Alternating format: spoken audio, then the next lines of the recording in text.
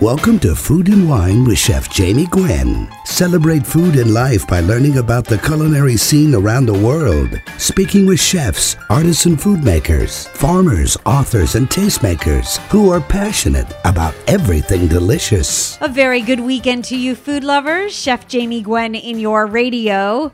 We are sipping and savoring all throughout the hour because this is where knowledge and inspiration are served up every weekend.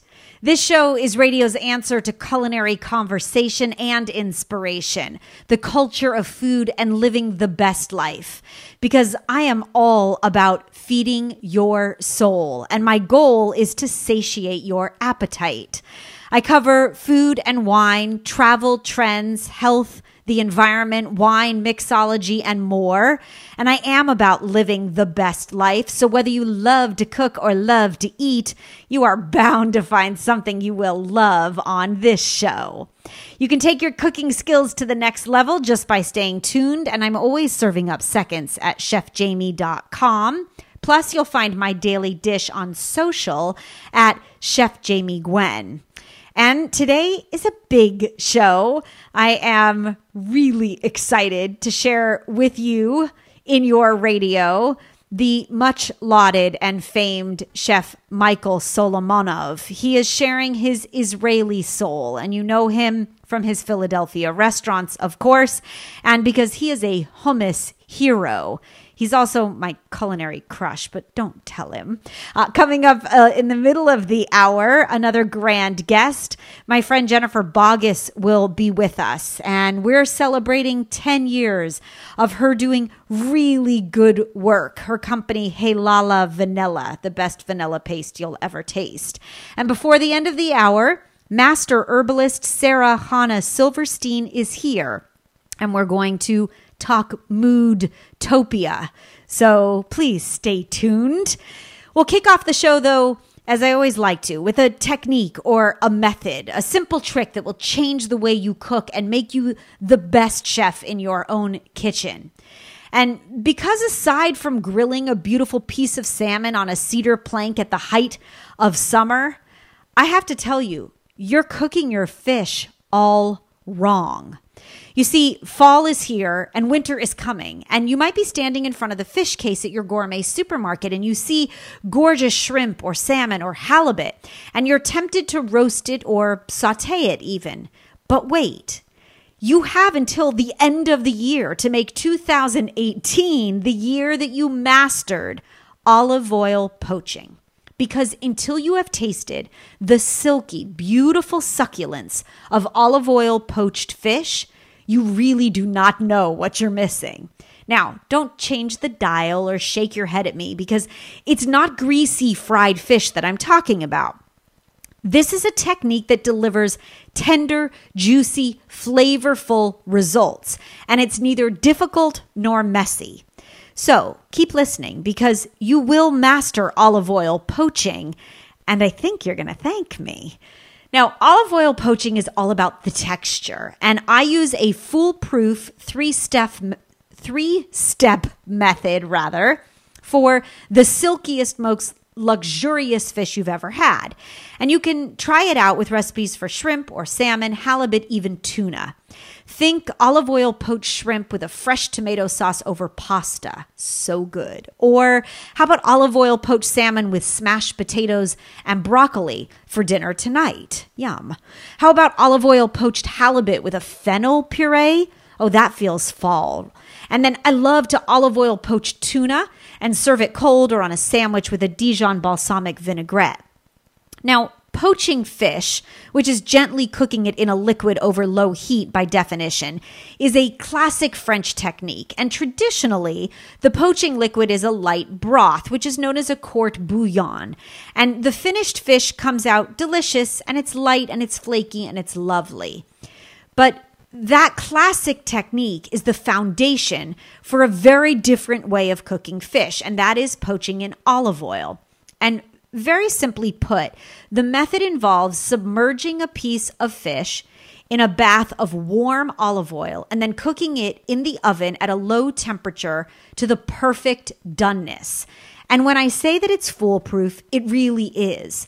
The fish emerges with this incredibly tender, silky texture and this pure, clean flavor that is really hard to achieve with any other cooking method. And as I said, 3 simple steps. So here are the secrets. You remove the fish from the refrigerator, season it with salt and pepper, and you let it sit at room temperature for a half an hour. The trick here is that you don't want to put cold fish into the olive oil to poach, or it won't cook evenly and you won't achieve the results that you're looking for. So about 30 minutes for individual fillets of fish, even shrimp, work just fine. Step 2. You heat olive oil in a sauté pan with sides, preferably. We call that a sauteuse, until it reaches 120 degrees. And you'll use a candy or an instant read thermometer to monitor the temperature.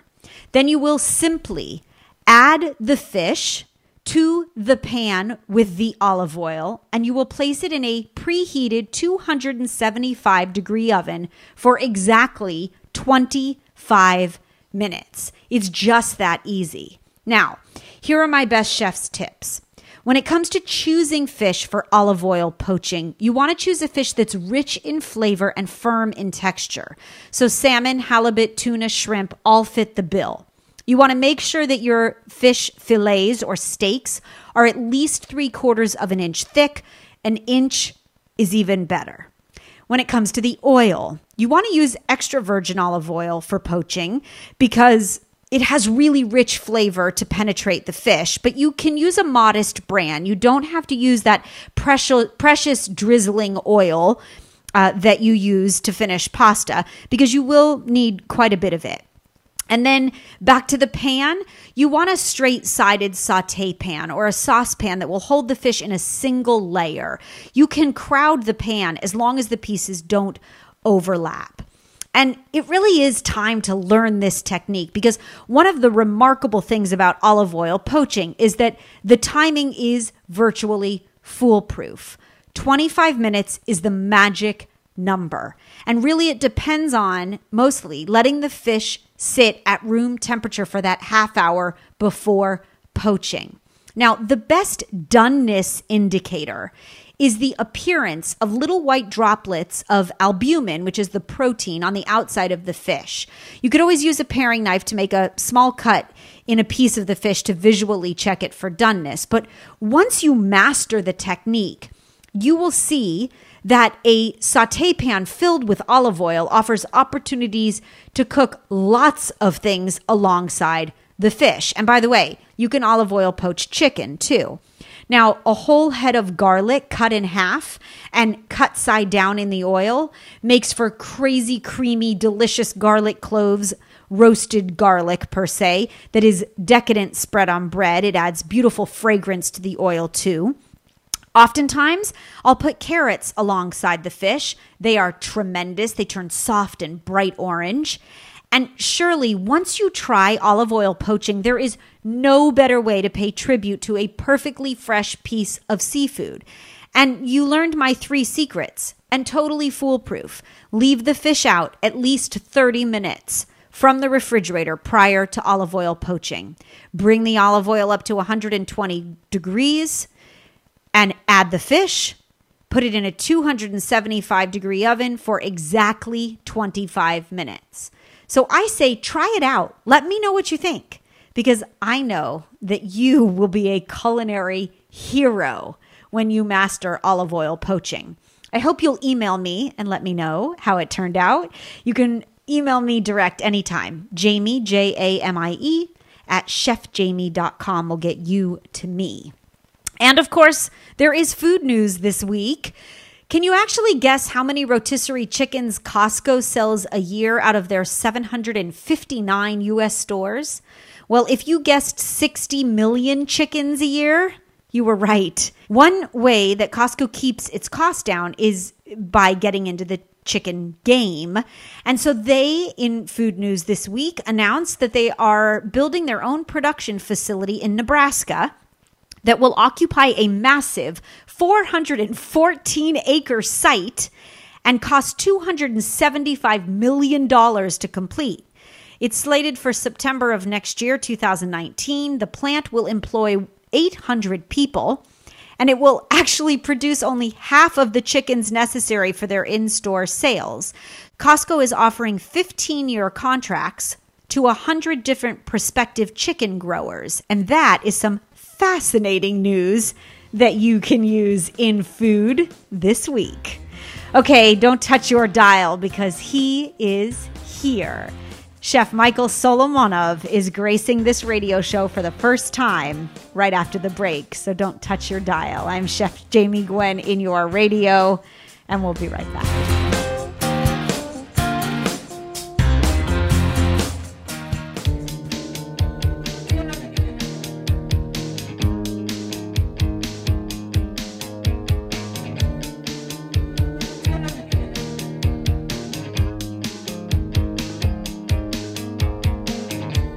Welcome back, Chef Jamie Gwen in your radio. Okay, this is big. Chef Michael Solomonov is the 4-time lauded James Beard Award winner, Eater Chef of the Year, and my culinary crush. Don't tell my boyfriend. What? He's also the chef proprietor behind the Philadelphia restaurants Zahav, Federal Donuts, Abe Fisher, Dizengoff, The Rooster, and Goldie. He is a life-affirming hummus hero, and he's sharing his Israeli soul in the much-anticipated new release cookbook, currently in #1 standing on Amazon, called just that, Israeli Soul. And he's here to dish, and I am delighted. Pittsburgh-bred, Israeli-born, modern and genuine style, the great dichotomy combined. And the new book with your business partner, Stephen Cook, is breathtakingly gorgeous, a true celebration of cuisine. Michael Solomonov is in your radio. Chef, thank you for being here. Oh, my God, thank you. Thank you for the kind words. I'm like super flattered. No, thank you. Much deserved. I do have a culinary crush on you. My boyfriend knows. So it's okay. That makes it okay, then. Yeah, I think it does. And I'm not sure whether I want to showcase this new masterpiece of a book on my coffee table or sleep with it. It really is. It's everything I want to cook every day, and I've been a longtime fan. Well, I appreciate it. I mean, we're really proud of this book.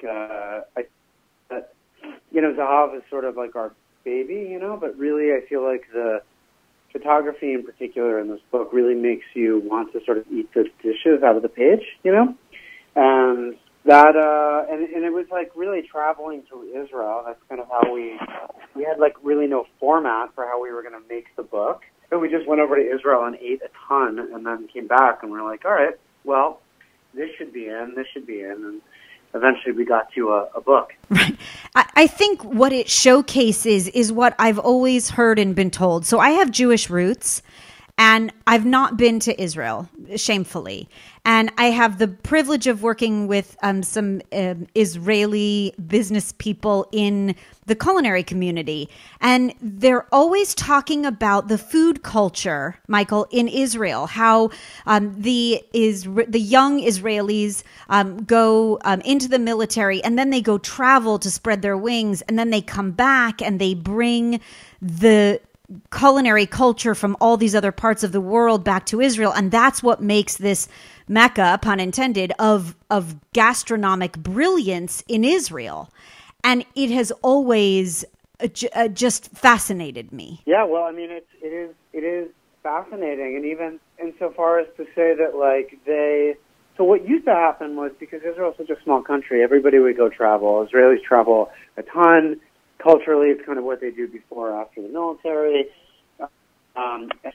Chefs would go to Europe or go to the States or go to Asia, and they would learn how to cook food from there, and then they would try to open these like restaurants in Israel that represented, the countries that they staged in.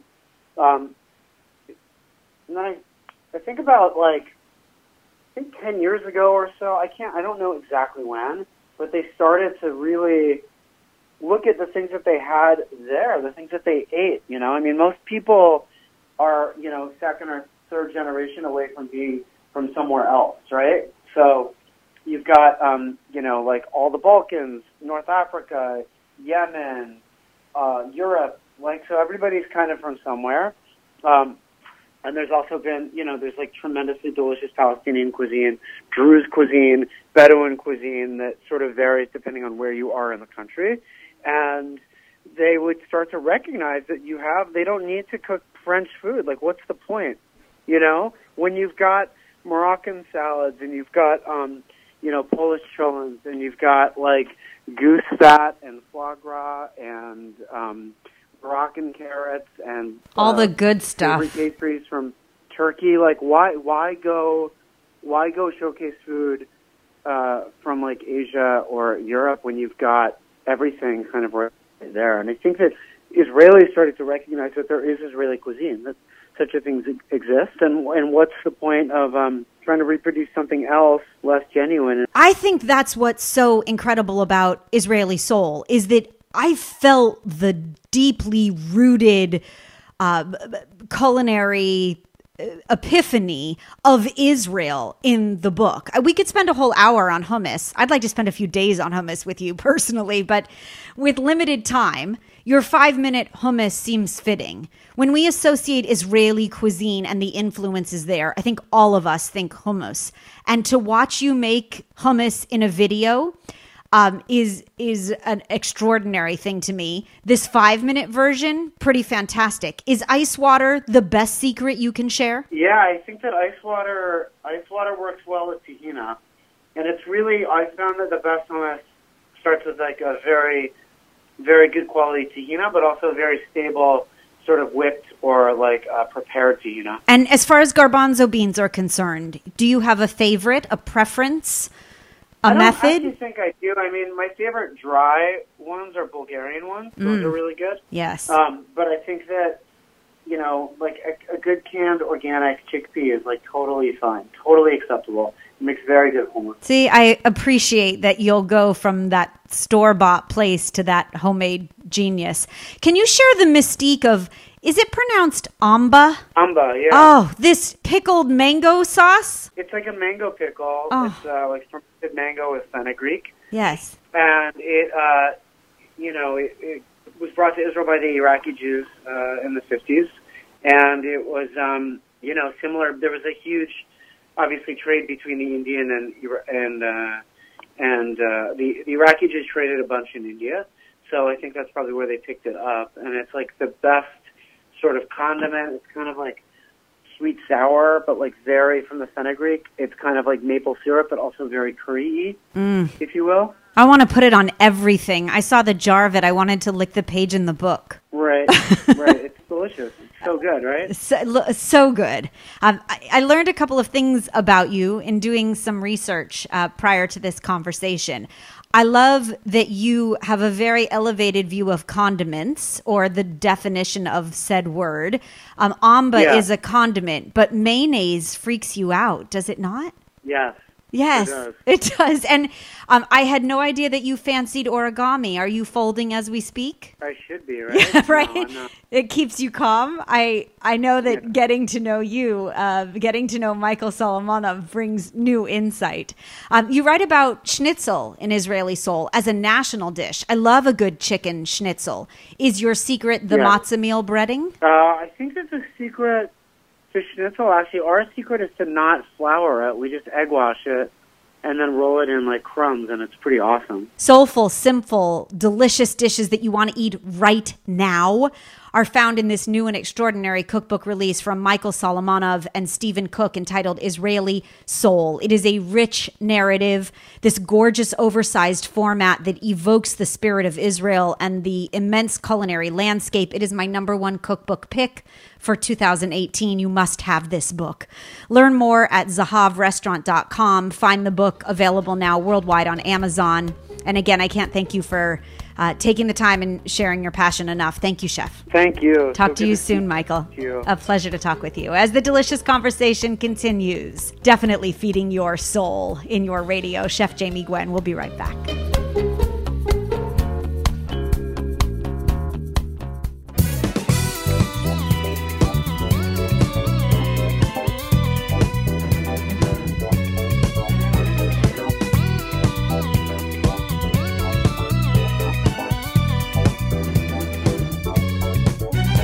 Feeding your soul every weekend. Welcome back, Chef Jamie Gwen in your radio.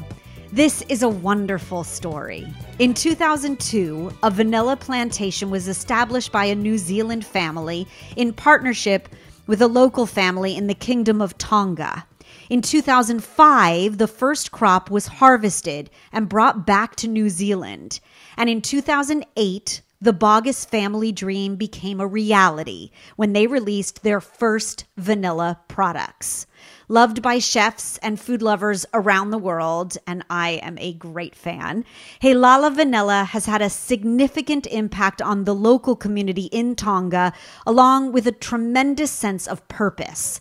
And they are celebrating their 10th year with more acreage and a newfound dream to employ more women in the vanilla industry in Tonga. And I am very proud to support Heilala Vanilla and Jennifer Boggess's goals and hopes. She's doing good work through food, and she's back to dish. It's been too long because I've been using Heilala loyally all the way straight through, Jennifer, but congratulations, 10 dedicated years. That's amazing. Thank you, Jamie. It's great to be talking again. Oh, I'm so glad to have you. Go back in time, if you would, for a moment, and tell us what harvesting the first crop was like. So the first crop was harvested in 2005, and at that stage I was an accountant, and my husband was in IT. And my father handed me the 45 kilos, which I think is about, 25 pounds or something. And he said to me, now what are we going to do with this? Because we need to sell it to ensure that this family that we've built this vanilla plantation for to provide them employment continues and is sustainable. Amazing. So I brought the vanilla beans back to New Zealand and showed them to some chefs, and that was really kind of the start of it. So it was 3 years later that we left our day jobs and actually officially started Heilala Vanilla. Yes, and the dream continues. What is harvest like today, 10 years later? I know it takes 3 years before you get the crop you need, right? Exactly, yeah. So fast forward to today, we have planted in the last 6 months over 100 acres of vanilla in the Vau, the northern islands of Tonga, which will substantially increase our production. And also it will provide employment, more importantly, for up to 200 women in the Vau by 2021 when the first crop comes on stream. So it is quite a different business to what it was 10 years ago. We never really dreamed that we would be where we are, but it's been quite a surreal journey. Yes, no doubt. And to watch your growth and to watch you be truly, I would say, adored by the culinary community has been wonderful. And it has been very organic growth. We read about companies and entrepreneurial spirit and those doing good work like you and your family are often, but you don't see organic growth the same way Heilala has had it. And I'm not taking any credit by any means, but I will say I have seen so many people, including myself, pay it forward by sharing the beauty of Heilala Vanilla. I mean, chef friends of mine that I've said, oh, wait, you have to buy this vanilla paste. It's the best I've ever tasted.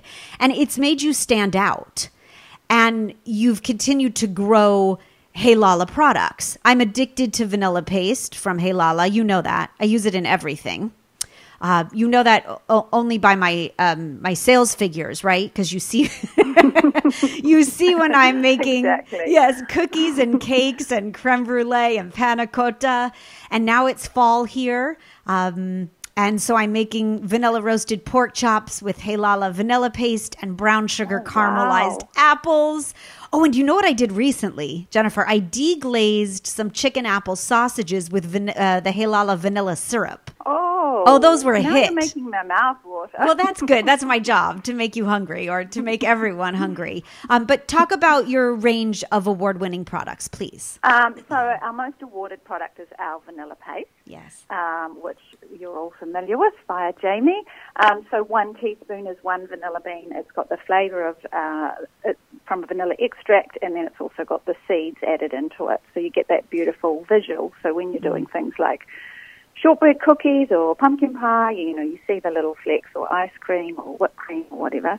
So that is our sort of leading product. Then we have our vanilla extract, and that is no sugar.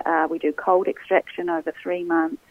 Then we've got vanilla syrup, vanilla powder, obviously the vanilla beans, and then our newest product is breakfast vanilla, which is a vanilla and no alcohol. So it's great for breakfast time, because we learnt from consumers that they were afraid to use like vanilla extract in their oatmeal or in their coffee because they didn't want to have alcohol in the morning, even though it's only a tiny amount. How interesting! So we've launched a breakfast vanilla, which is on Amazon at the moment. So what is the neutral base then, Jennifer? It is a plant-based glycerin.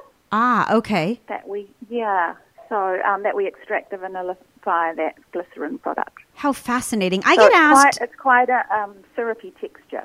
Yes, I would think so. I get asked very often what the base of vanilla paste is.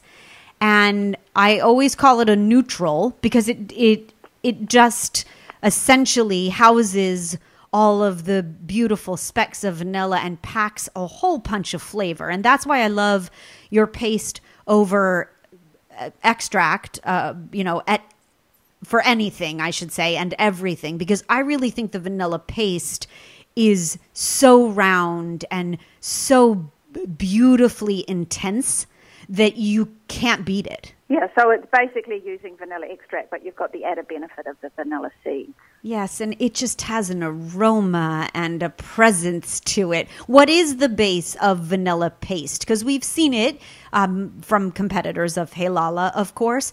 I just find yours the purest vanilla flavor I've tasted. So our base is our vanilla extract, which has no sugar in, and then we add the vanilla seeds, and then we only put in about 4% sugar, whereas other vanilla paste, sugar is the first ingredient, so it is quite a different texture to other vanilla paste. Yes, it really is. Go back to the new acreage, the expansion. Tell us about your next stage of growth, doing good work. So we've always had a dream to really build and elevate the Tongan vanilla industry, and we were very kindly given the lease on 100 acres by His Majesty in Tonga, in recognition really of the work that we're doing in Tonga and the employment that we're providing, particularly for women. And so we started planting last July, and we've just finished planting 2 lots of 50 acres. Wow. So that will really provide a boost in our supply chain to ensure that we've got ongoing supply for our growing markets, which the US is one of our largest markets now. And you've made a commitment, Jennifer, to employ more women in Tonga, and kudos to you. I'd love to know, what is life like there? It's very much, it's not third world, I wouldn't want to say that, but it is a very basic existence with not much industry for employment. So what we have done is vanilla is a great crop for women because it's not physical at all, and it requires a great attention to detail. And the other thing about it is it's very community building because it's a group of women gathering as they hand pollinate the flowers, as they're doing the looping and the pruning, and then at harvest time obviously picking the beans and then curing them and grading them. So it creates a real sense of community amongst women. Yes. And then not only does it benefit those women, it obviously impacts their families. So, our goal is to employ 200 women, which will impact 200 families. Just brilliant. And I'm so enamored with the product. As you know that, I will be a lifelong vanilla paste Hey Lala fan. So don't change anything, please. Leave it just the way it is. And thank you again for sharing your passion and for empowering women and for continuing all the good work. Thank you, Jamie. Yes, it's always a pleasure. By supporting Hey Lala Vanilla, you are supporting the Tongan communities where their vanilla is grown, and you really are using the best tasting vanilla products that I've ever tasted. Celebrating their 10-year anniversary with growth and absolutely beautiful vanilla essence. You can learn more at Hey Lala Vanilla. It's HEILALA vanilla.com, and you can find the product available on Amazon worldwide. If you go to my Instagram or Facebook page, I have a special code for a discount, compliments of Jennifer Boggess and the Boggess family of Hey Lala, so that you can try it and love it and get addicted just like me. Jennifer, come back before your next 10-year or when you get to, before you get to 20, will you please? Definitely. Okay, and I look forward to seeing you soon and tasting those delicious shortbread cookies you were telling me about. Thank you. And I look forward to seeing you as well. Thank you for continuing to share the beautiful Hey Lala story. We'll take a quick break. Don't go away. Chef Jamie Gwen. Be right back.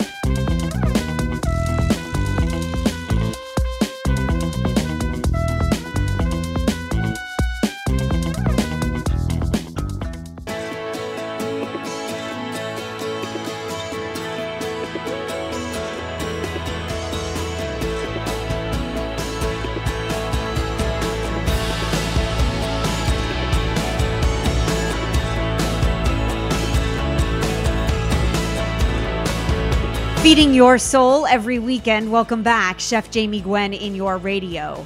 Do you want to tame your moods, de-stress, find some balance? I do. Well, Sarah Hannah Silverstein, a master herbalist and classic homeopath, says that you can do it naturally. According to a 2017 study by the National Center for Health Statistics, a whopping 30 million Americans take an antidepressant medication, and usage by women is twice that of men. Amazing. Moodtopia is the new book release from Sarah Hannah and a top title on Amazon. It's her goal to help you be in control of your moods so that they're not in control of you. And she's here to share her best herbal remedies to achieve optimal emotional and mental wellness.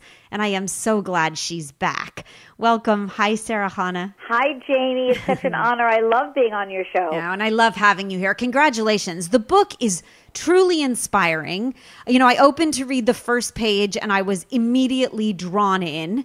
There is a very inspiring story of your daughter, but really a testament to the strength all of us have inside to rise above.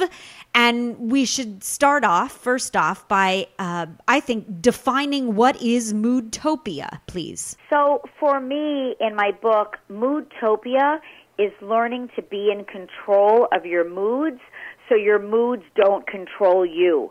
So after working with thousands of women over the past 26 years, when women come in and complain about what they're frustrated about, what they're sad about, what they're gloomy about, it's always legitimate and correct. Everything they're feeling is correct, but it's how they respond to these stressors is what I want women to have more of a handle on. Because if you're very frustrated at work, it doesn't mean that you're going to be able to achieve what you need to in life. So my book talks about getting the skills and the tools to be in control of your moods so you don't become hijacked by these moods or emotions. Yeah, I definitely think, I mean, I know personally, and I'm proud and happy to share because it's very honest, that my moods definitely affect my productivity, my ability to see things clearly or in a positive light. That's all emotional, I know, but it affects cortisol levels, correct? So this is how it is, and especially in our modern world where we're so busy with our social media and there's so much traffic and we're always rushing. So I'm going to make up a number. Let's say your cortisol levels, your freak out point, that point where you really feel that lack of control emotionally, is at a 300. Okay. So your goal is to lower those cortisol levels so that you're not hovering at 250, because it's so easy to get to that 300 mark where you just feel overwhelmed emotionally. So that means that not when you're in a bad mood, not when you're in a frustrated mood, when you're in a good place, it's the time to do preventative medicine, hence why alternative and preventative medicine is so popular.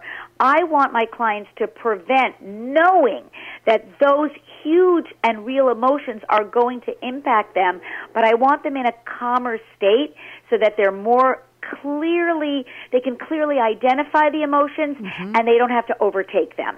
Okay, and we do know that there is sometimes a need for traditional medicine, and we respect those that regulate their lives with it. There are also tremendous side effects. And so your approach has always been alternative medicine.